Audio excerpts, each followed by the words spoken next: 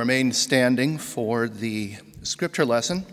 Today's lesson is from the Gospel according to St. Matthew, chapter 9, verses 1 through 8. Jesus stepped into a boat, crossed over, and came to his own town. Some men brought to him a paralytic lying on a mat. When Jesus saw their faith, he said to the paralytic, "Take heart, son, your sins are forgiven." At this, some of the teachers of the law said to themselves, "This fellow is blaspheming."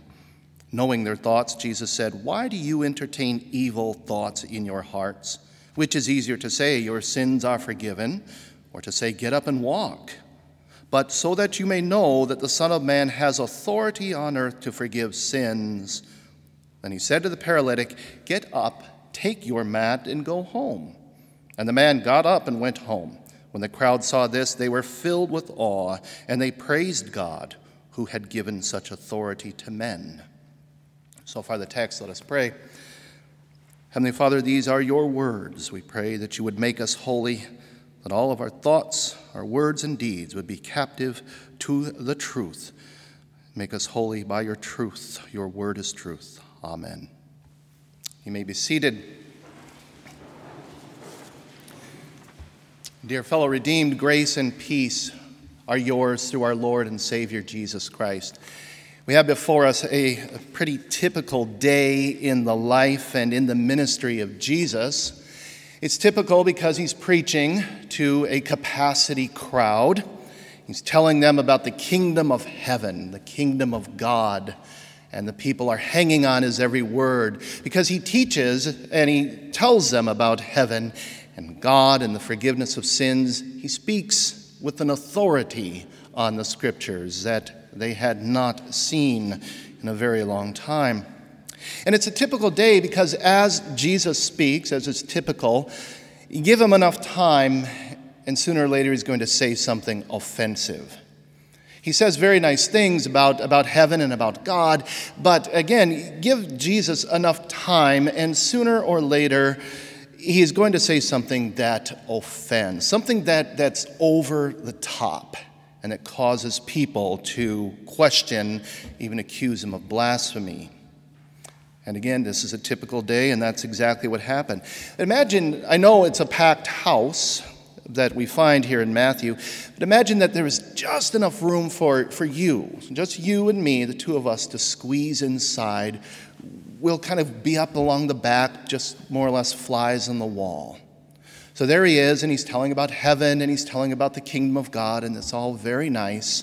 And suddenly, the tiles in the roof begin to be removed, the sun's shining through, and a paralyzed man, some kind of traumatic spinal injury or some terrible infection has rendered this man immobile. He's lowered down right in front of Jesus, and Jesus says to him very nice words.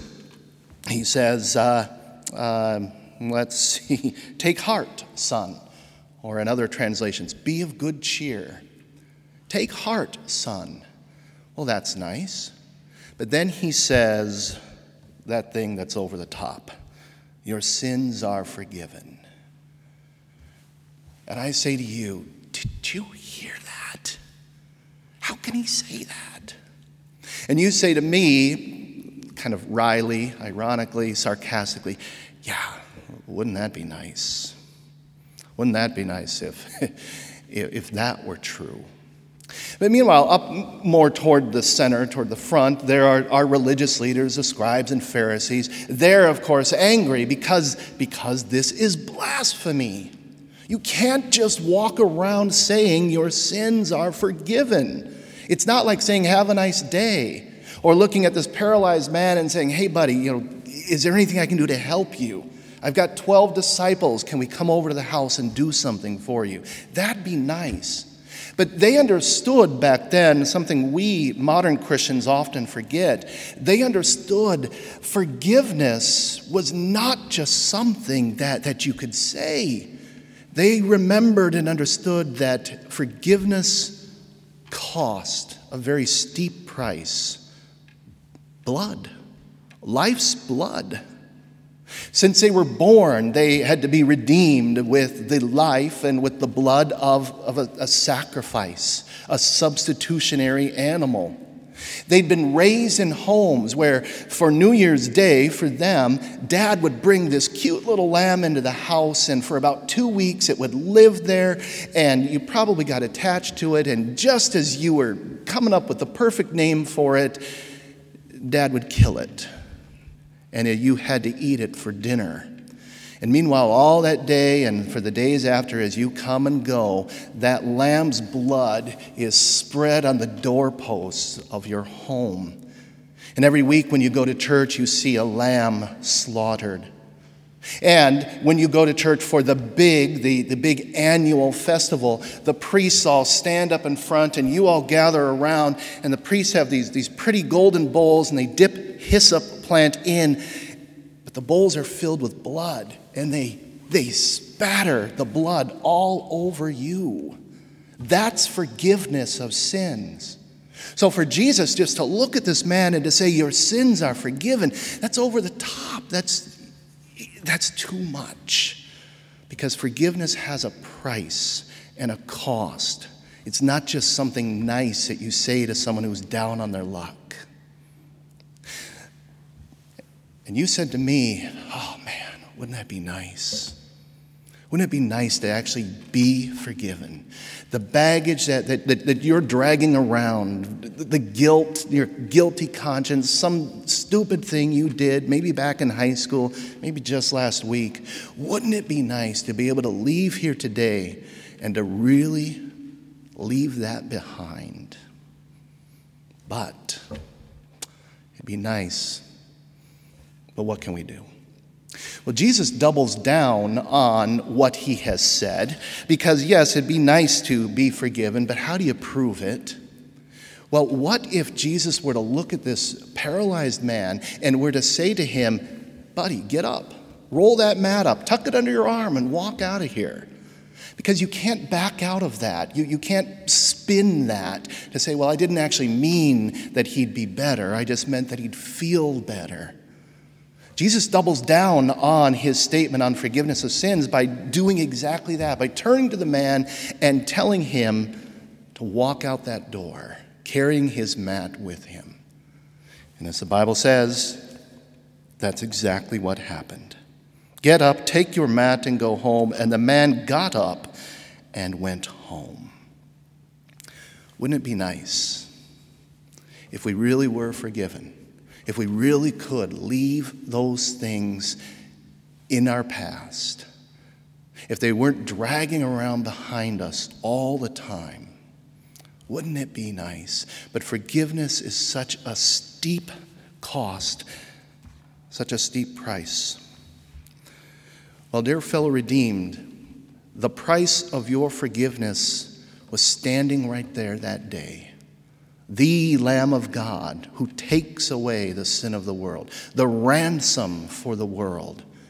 He was the one doing the talking and saying these incredibly bold and audacious words about forgiveness. And in his own words, listen to these words again. So that you may know that the Son of Man has authority on earth to forgive sins. What if it were true? Wouldn't it be nice? Dear fellow redeemed, it is true. Verbatim, every single word is true. You leave here today, those sins that you drug in here stay. They stay at the foot of the cross, because your Savior, Jesus Christ, has paid for them with his blood, shed on the cross for you. My friends, be of good cheer. Take heart, because your sins are forgiven. Glory be to the Father, and to the Son, and to the Holy Spirit, as it was in the beginning, is now, and ever shall be, world without end. Amen. And let's pray. Lord Jesus, think on me and purge away my sin. We thank you that indeed you have done exactly that. You have shed your blood for our forgiveness. We pray now that as we leave this place and as we go about our day, that we would remember those words and that we would believe them as if these words were the gospel truth, because indeed that is what they are. Be with us as we go about all our duties. Bless everything that you give, that you lay before us and set before our hands to do. Bless our studies. Lord Jesus, think on us for your sake. Amen. And then we'll sing verses 5, 6, and 7.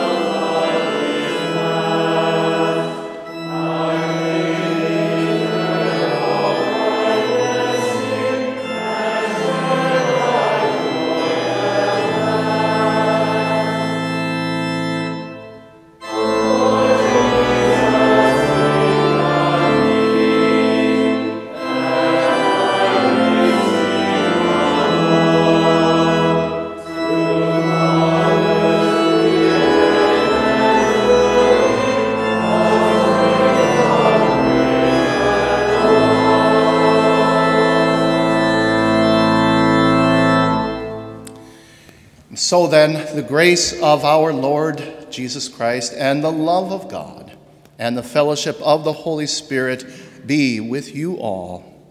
Amen.